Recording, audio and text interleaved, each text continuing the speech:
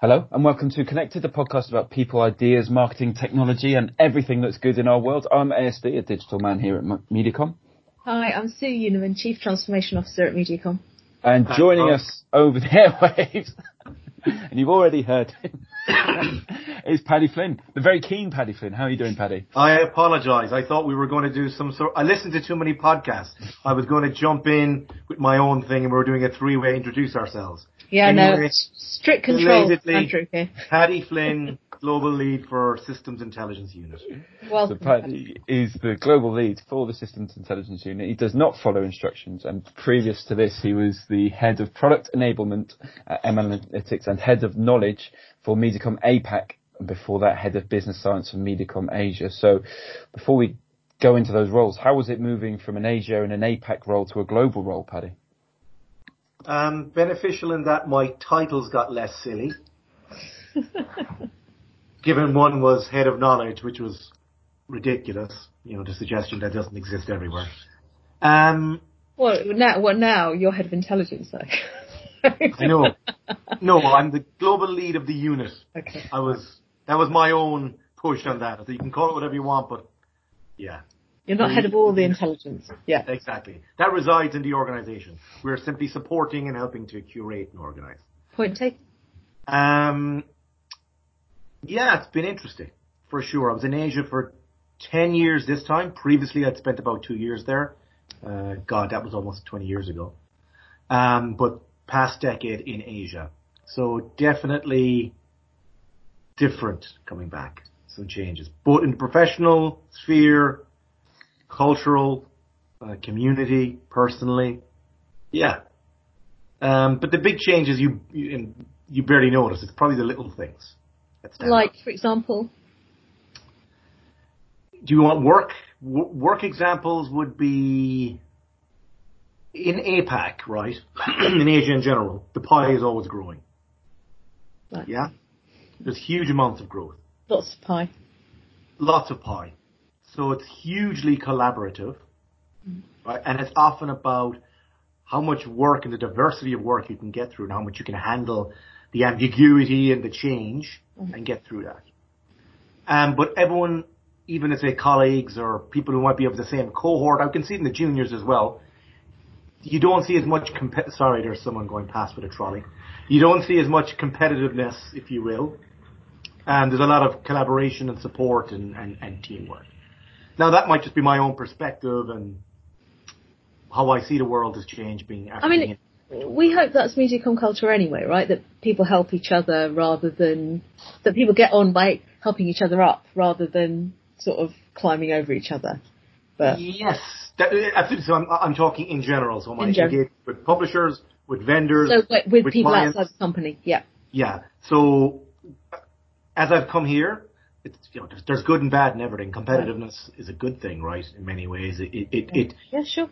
And the benefit also I see here is that there's very much, because the pie is defined in Europe, there's competition for roles, and people in those roles really, really, really are on their brief. Yeah, so there's professionalism and is elevated. So and it's more about subject matter expertise, depth of knowledge, competence and confidence in talking about that. I mean, competition keeps you on your toes, right? Yes. Give us a personal example. Obviously, you can get a better cup of tea and... No. My better cup of tea is in Asia. In Asia? Oh. I love green tea. This is, I'm drinking our typical cup of tea. I think this is Barry's. It's fine. It's a British concoction, right? It's milk. Yeah. It's black tea. Proper tea, yeah. Builder's tea. I'm used to high quality green tea would be my choice now. And a tea ceremony, presumably. That would be Japanese. I mean, and it's also tied into whole, Zen Buddhism. But a nice cup of green tea. I do start every day still with a cup of green tea, and then I move on to coffee, and then on to builder's tea, as we call it, for the afternoon. Sure, I could talk forever about anything, so please feel free to put hands on me. Give us a personal example then of something that has shifted in the time that you were away. Oh God. Shocking. Yeah, there's so many things. The other thing is communication styles. Okay. I find that in APAC, people wouldn't. You use emoticons because a lot of people don't have, English isn't their first language. Yeah. Yeah. And it can be very easy to misconstrue and confuse. So emails are often kept simple, and emoticons are used. I think we underuse emoticons. I'm a big lover of emoticons and GIFs. In fact, I realise it takes bandwidth, but I think a GIF, more GIFs. Right, let me bring you back to your role then. So, I'd more to say, but don't worry. On. No, go on, Paddy, go on. Emoticons and... I think here... But people would never write anything to you in APAC that they wouldn't be willing to say to your face, is my experience. Yeah. While I do find... And it's not... I get it from my...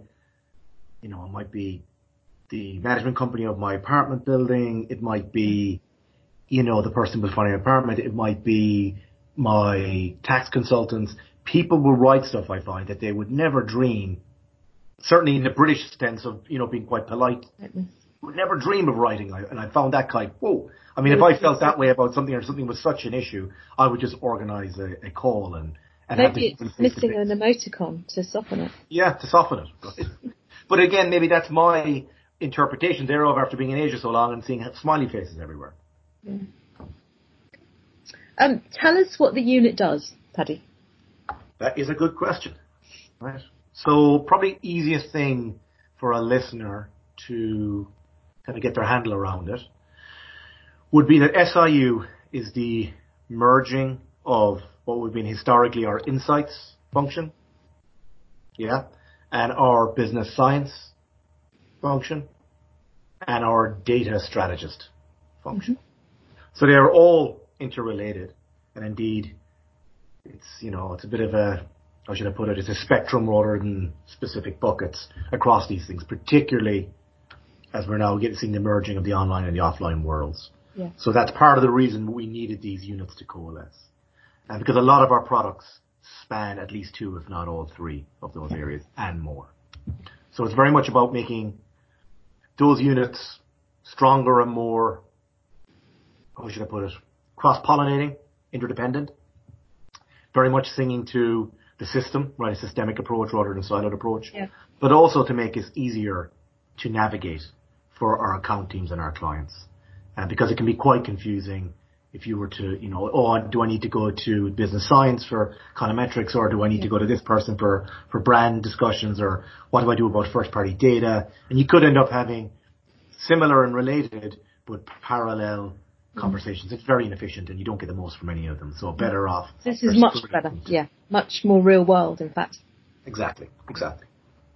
If I was to be self-critical of us and having grown up in particularly the business science side, but then having worked in all three eventually, would be that we have been based on the methodology used by the individuals in that unit, right? So their preferred research method. Is it primary research? Is it surveys and so forth? Or is it, econometric modeling? Or is it first party data? So it's more based on the specialism of the individual as opposed to the service we deliver to the client. So it's a reorientation. We keep the specialism, we keep that wonderful knowledge. We're just reorientating how it's accessed and provided to the client. So it's rather than, the thing that sometimes is said of certain agencies, which is, right, the answer is a 30-second commercial, now what's the question? So rather than saying the answer is econometrics, now what's the question, it's what's the question and how can we best arrive at a competitive advantage for the client and some creativity in terms of solutions, which makes perfect sense. So how do people work best with the business intelligence unit then? What's the most important thing that people need to think about? With the systems intelligence unit? With any business intelligence, but specifically here, the systems intelligence unit. Okay, with any specialism, it's the same. And I'll give a very, very simple analogy.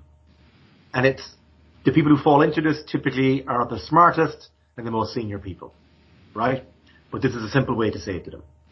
Would you go to your doctor and say, oh, I've got a pain here, I need this drug and that surgery, just go do it for me? Or would you come in and say, I've got a problem, this is how it's manifested, allow them to ask you some questions about both that and maybe what you think might be unrelated, but it turns out they might be. Like could be lifestyles or whatnot. And then they will make the conclusion and recommendations about how you proceed to resolve that. That's how you would, and we all do it naturally. Okay, you trust. So it's much more holistic.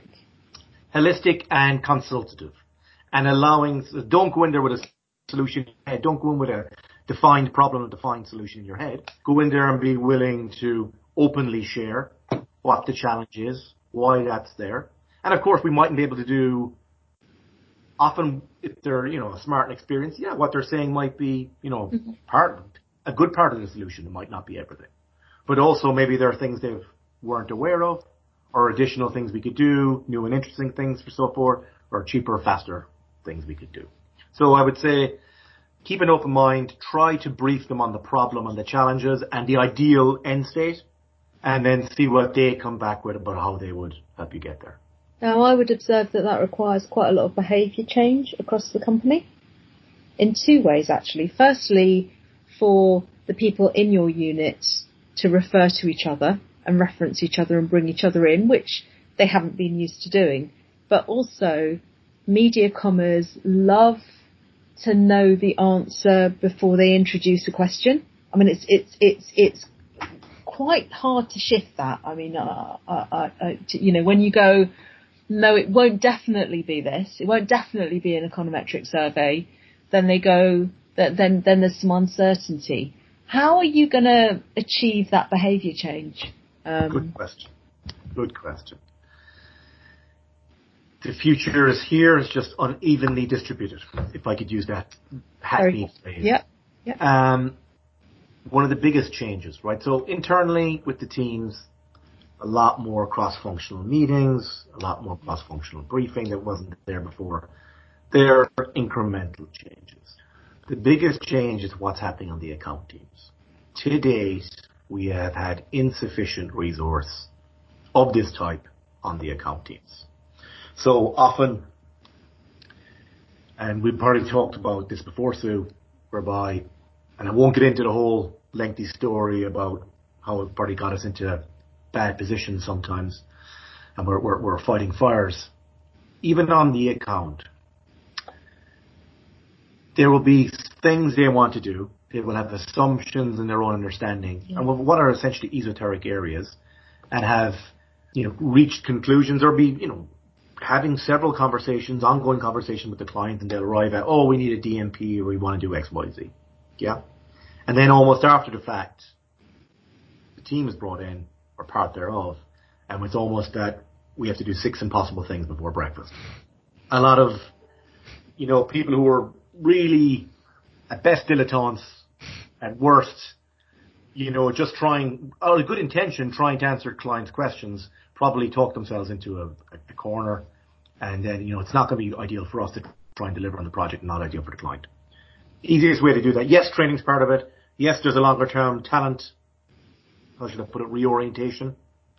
The quickest win is we're putting people in the accounts, and it's a big thank to the presidents out there who are funding this and working with commercial and finance and talent and us to get those people onto accounts. We've already placed 4 people. I have more coming. If anyone's interested, come talk to me, whether you want to be one of those people or you want one on your account. Okay. The people we're putting in... Shout out to talent out there. Exactly. Come approach me.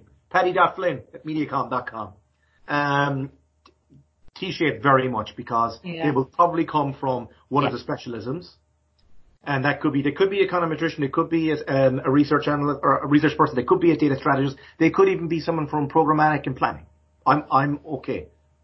Right? I'm agnostic about where you come from. It's more about where you want to go and the capability you display. You have an ability through experience or learning to talk the other components. Right? So you know what you know what you don't know, and you know what you need to learn. And you will sit with the account team, essentially, as soon as you will see opportunities that do not see to sell stuff to clients or provide services. But also, as these conversations bubble up, you will be there to help guide the conversation in the right direction. Also, these people are not islands unto themselves. They are the spokes into the account teams. The hubs will remain. The Jeremy Griffiths will be there. Catherine Days will be there, right? That expertise, that the Owen Wilsons will be there. The expertise you need at specific points will always be accessible to you. So your job as that will be managing those conversations, helping to lay out, okay, what is our learning agenda? What is our data strategy? What is our analytics and measurement framework? What else are they trying to do in the account? How do I support that? Working with the GADs in aligning and fleshing that out, then owning the delivery of that and pulling from the hub in terms of resource or expertise when required. In addition, they are at the coalface in front of clients. Mm-hmm. They'll know what part of our product and our services are landing on what aren't. Yep. But also they'll know where we've gaps, where there's something new coming from a competitor, or the client's got questions and we don't have an immediate answer. There will be forums for that feedback. Outside of it being at the client side of that kind of, cutting edge for new products. So number one, solving and improving our product with our existing clients. Also understanding where we've got gaps for new product development. Even within the hubs right now, we have the expertise. They are at the cutting edge, if you will, of what's technically possible. Stuff bubbles up from there as well, right? So that's another part of new product development and service development. However, we also need extension to Group M, and that's just been kicked off with Group M Data and Tech. I sit on the board with Vincent and Matt. And then the fourth extension, if you will, to outside is third-party vendors out in the industry. Cool. That's myself, David Beale. We have relationships in the industry. Every quarter we have people coming in talking to us, showing us their latest and greatest. Okay, what can we use, not use, and so forth. So the idea is elevate our product with these plants, if you will. These represent, and to my idea, these people will probably be the planners and strategists of the future, right? They're a prototype for now. Yeah. And then we've got a two-way street, hopefully, where we're providing them what they need and they're feeding back to us, what gaps we have, what improvements we need to make. And we're also have got our fingers in the rest of the organization and the industry to know where's the latest and greatest, so we can keep iterating, keep improving. Sounds really exciting. Yeah, definitely. It sounds exciting in the totality, the day-to-day. It's lots of managing your calendar. Yeah. I just want to recognise I think there's a reference to Hitchhiker's Guide to the Galaxy in there with the 6 impossible things before breakfast. Is that where it came from? I thought it was, that's Alice in Wonderland. Alice in Wonderland, yeah. Is it not? The slogan. The White Queen's. I can't remember if it's I think it's the White Queen says to Alice that she always does 6 impossible things before breakfast. I think Alice says that's impossible. And the White Queen goes, but I do 6 impossible things before breakfast. So Douglas Adams might have nicked it, but it's Lewis Carroll. Lewis Carroll kicked it off. To the restaurant at the end of the universe is, if you've done 6 impossible things this morning, why not round it off with breakfast at Milliways, the restaurant at the end of the universe? But anyway, talking of something new. Yeah, it's my favourite story. What are your thoughts on how economics has become, it's quite sexy now with Freakonomics and books and podcasts about it. How do you feel about that? Sexy? I think it was sexy pre-2008. Oh, what a put down. Aren't we all? Ouch. So my background was originally chemistry, science, hard science. Then I went into economics. And when I was doing my master's in research in economics, it was definitely sexy, if you will, although I was doing very unsexy stuff. Bond flows from the EU 15 to the new EU members. Really boring, honestly. But yeah, it definitely was at its pomp and height of its power, shall we say, right? 2008 came along, and probably, again, the person who's the non-expert will think it's all economics. Really was a financial thing, which is separate. That's one particular area. Massive Nicholas Teller basically gave the economists a big kick, didn't he? Yeah, the Black Swan and other, and he's absolutely right. And I think probably what he's really kicking as well. So one thing I was going to say about that is there is people have misconstrued that finance is economics, and if they understand it more broadly, they think that one particular school, which is the Austrian school, Hayek would be one of the most famous proponents of that, which is all about free markets and, the man who's only concerned about with money, if you will. That is all economics. It's not. You've got fashions in economics, like you have everything else. There's several different schools, right? And you have different ways of thinking. So a lot of the criticisms that came out post-2008, well-meaning as though they were, again, for me was a bit kind of At best, I would say they were dilettantes and missed a few things. At worst, I'd say they were purposely missing vast sections of economic literature just because it benefited their narrative. To make a point, yeah. Yeah. And so definitely I think they're aware that they have to be more open. But also one of the things that got me, and I used to kind of, when I managed to maintain that teenage righteousness, I would say, into definitely my late 20s and probably my early 30s, where I would kind of rant, thinking it made a difference but it was true, the impact it was having. For example, in Ireland, where we had a terrible housing crash, or a crash in the house prices on the back of the 2008 financial crash, they had people on the radio, right? Every frickin' radio show, drive time radio, whatever, had on an economist. And now we've got an economist, right? Yeah. They weren't. They may have had some sort of qualification in economics. They worked for a bank or a building site or whoever. They were a PR person and a salesperson for mortgages, right? And there was zero questioning by the supposed, RT, who's like the BBC, right, for Ireland, zero questioning of these people and their motivations for being on. It was just, people like economics will have someone come on and give them free airtime for 20 minutes. Same with the newspapers. One of the main broadsheets, they were completely reliant, their business model, on housing advertising for house sales, right? So they were all complicit.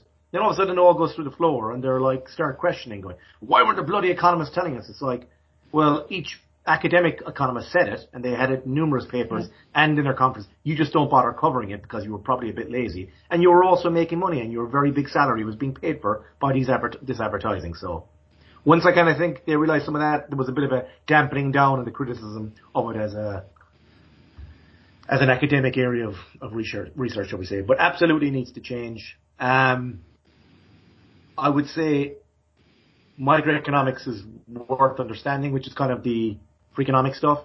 Yeah. Macro is at best, I wouldn't even call it science. It's right. Well, as one would expect from a head of systems intelligence, you're saying rigorous and be challenging, be rigorous, and be nuanced, and that's what the problem always with data is what people do with it, right? But also what people think of it. Everyone thinks that if you give them a number, it's correct. Everyone thinks that GDP is a real number and that it exists. It's a formulation. And they'll fool you into, it's not the statistician's fault who combine. It's probably the people who want you to believe in it as a number. They'll say, economic growth is going to be 4.2% this year. Or maybe 4.25% this year. Not this year, it won't. Not this year, it'll be down. But they're giving you very precise numbers. Yeah. And it's precision to pretend it's accurate. Yeah. Right? It's not. And also GDP, it's not a summation exercise. It's a survey. Right? They can't count everything. So they do their best to get a good number, but it's a dipstick. That's all it is. And it's particularly poignant at the moment when a lot of the numbers that are being talked about are the numbers of people who are sick and people who have died from COVID-19. And they're being compared from country to country, but the measurements country to country are incredibly inconsistent. Yeah. I think it's a very timely point to make. It's people's lives, and like anything for this, the best way, and I've got a family member in the medical profession, and their point is that you won't really know until kind of 6 months from now when you compare what it normally is the death rate, what it was, and that generally is because some of them won't be direct, they'll be indirect because they couldn't get the medical service they required or whatnot. Yeah, no, I was listening to something about that this morning actually, which is excess death rates rather than diagnosed from COVID. Exactly. Let's change the subject a bit. You mentioned that you're from Ireland. You're back in Ireland at the moment. Yes. Sounds lovely down the south of Ireland. But what's next for you? Personally, travel, work. How do you mean next? It's a very expansive question. It's your choice of answer, Paddy. Next, right. I'm definitely going to try and get a holiday in. I think we all do. Yeah. I'm so lucky to be where I am. I'm on the edge of the national park here, the largest national park in Ireland. Lovely mountains and lakes. There's wonderful. You should send us a picture to post with the podcast. I will absolutely have tons. I can send you a ton of. And I've been getting back into my photography a little bit, which has been great too. there are wonderful circular walks starting here and near here. Several days. You can do weeks and weeks if you would like. So I think what I'm going to do is I'm going to take 2 weeks off, probably for at least a week of that. It will be myself, maybe my brother for some part of it, and a mate for another.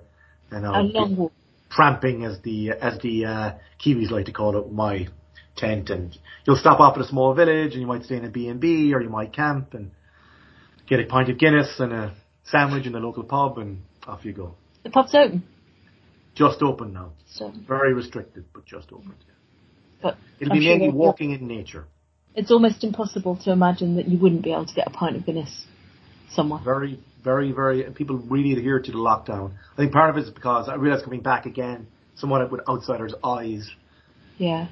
It's a small country with a small population, and community ties and bonds are very strong. So when people think that they're doing it for their elderly neighbour or parent, they'll tend to adhere. So I think adherence was quite high.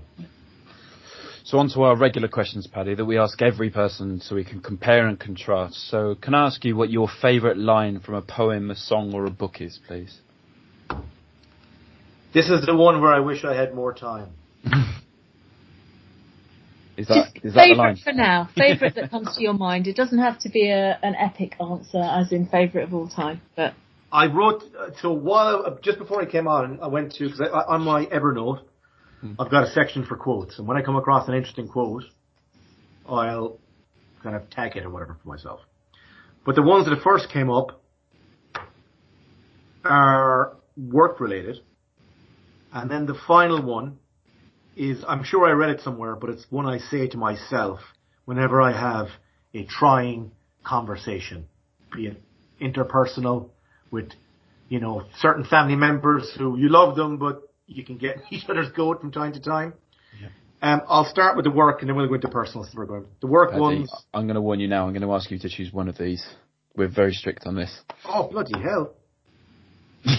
Give us all of them if you want, and then edit it down. Well, people are interested. Okay.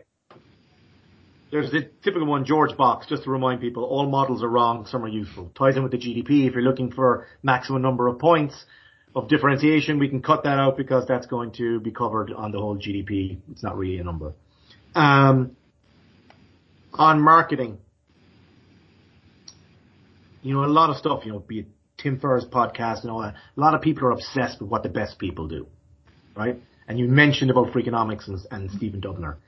It was actually on Tim Ferriss' podcast, whatever, it's something Titans or something. It was great that he brought it up. He said, people are obsessed with the expert.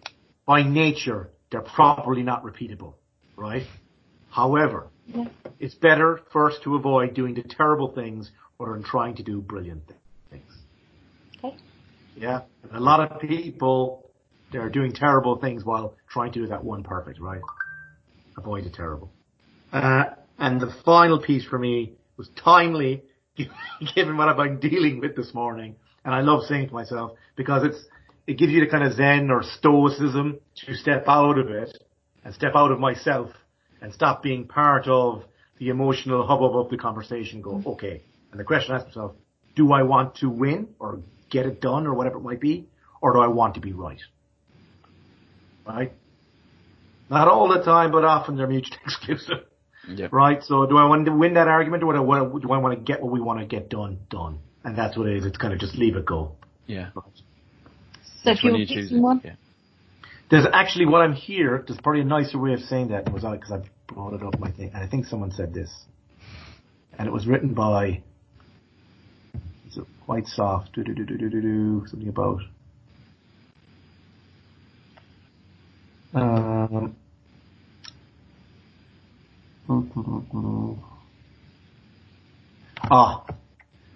well, okay, it was Haruki Murakami. Mm-hmm. Always remember that to argue and win is to break down the reality of the person you are arguing against. It is painful to lose your reality. So be kind, even if you are right. Should we leave it at that one? Very good. Okay, my favourite question. If you were a genie, what 5 commonly available objects would I have to put in a magic circle to summon you? And Lord knows we need magic circles to get face to face with anybody at the moment, don't we? So I struggle with this, but I just kind of, probably because I overthink most things. I just wrote down a friend, No, a beer, you can't have a friend because they have to be commonly available. a good meal. Huh? A good meal. A good meal. Good food. You can have a good meal. What would that be for you? I've been loving being back in Ireland. I must say, after living in Singapore and then now in London, where you're living in places that have got very long supply chains for food, you forget what fresh food tastes like. So when you're here and it's all just being farmed around, the quality of the fish, the meat, the vegetables, the fruit, fantastic. So right now I'm eating relatively plain, certainly compared to my usual heavily spiced Asian food. But a good meal for me is high quality, perfectly cooked, and only seasoned where required.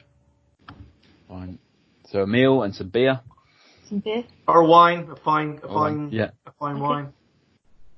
A good book. You're going to give us a suggestion? Am I going to choose a good book, or are you going to? Oh yeah. You can have a specific book, I think, as long as it's commonly available. Yeah.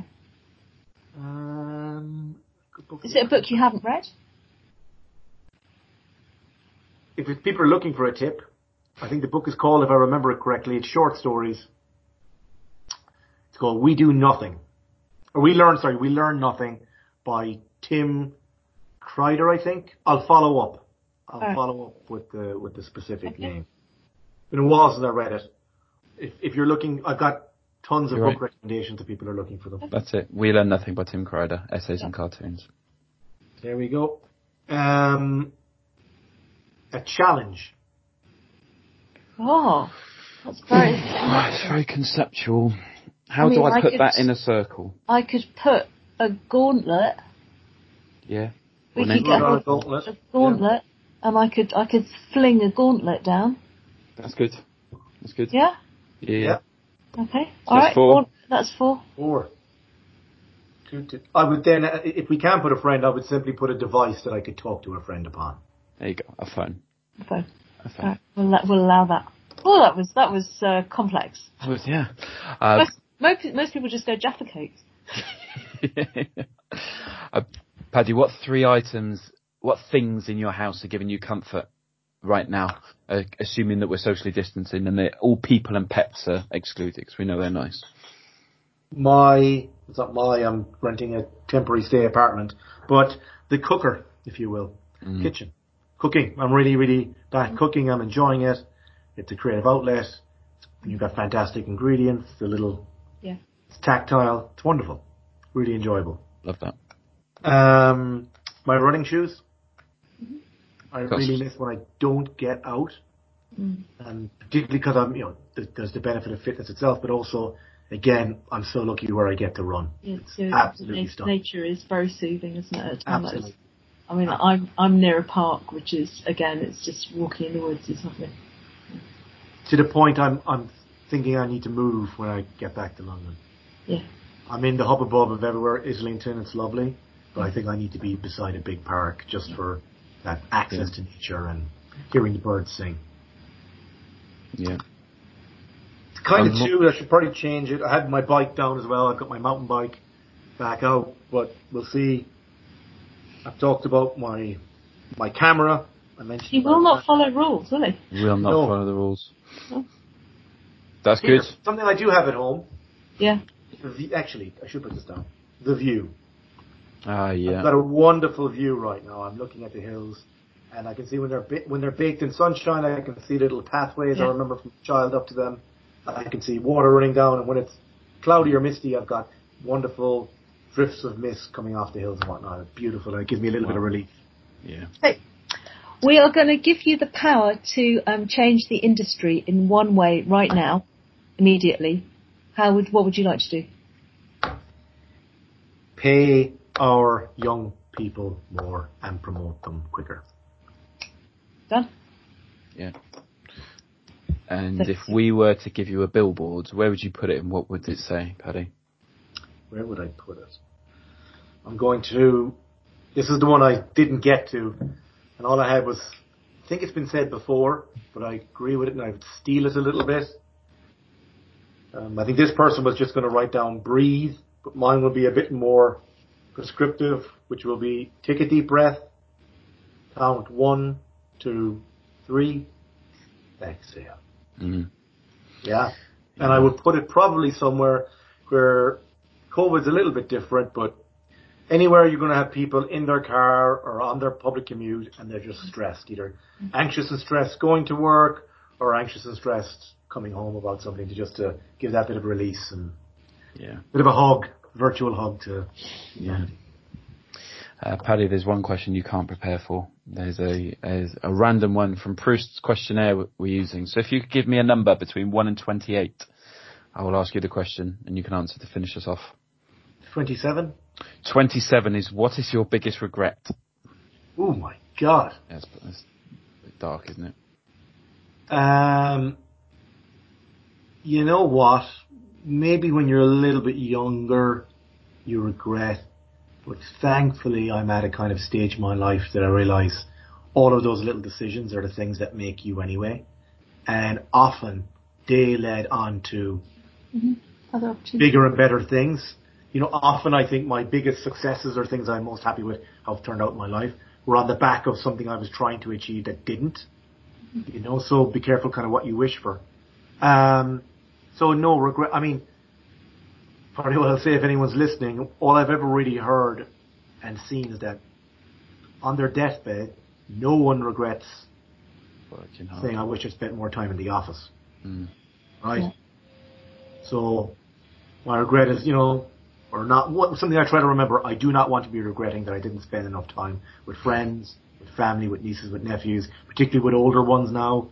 Yeah. That I with that time and cherish. If I do regret, I regret the times that I got short-tempered or impatient, and we're all human. You have to forgive yourself, but if they're the only things that I wish I would do less of. But it is what it is. Fantastic, Paddy. Thank you very much for your time. Yeah, cool, guys. I think we got 15 minutes back and all. All right. Take care. There we go. Thank you, guys.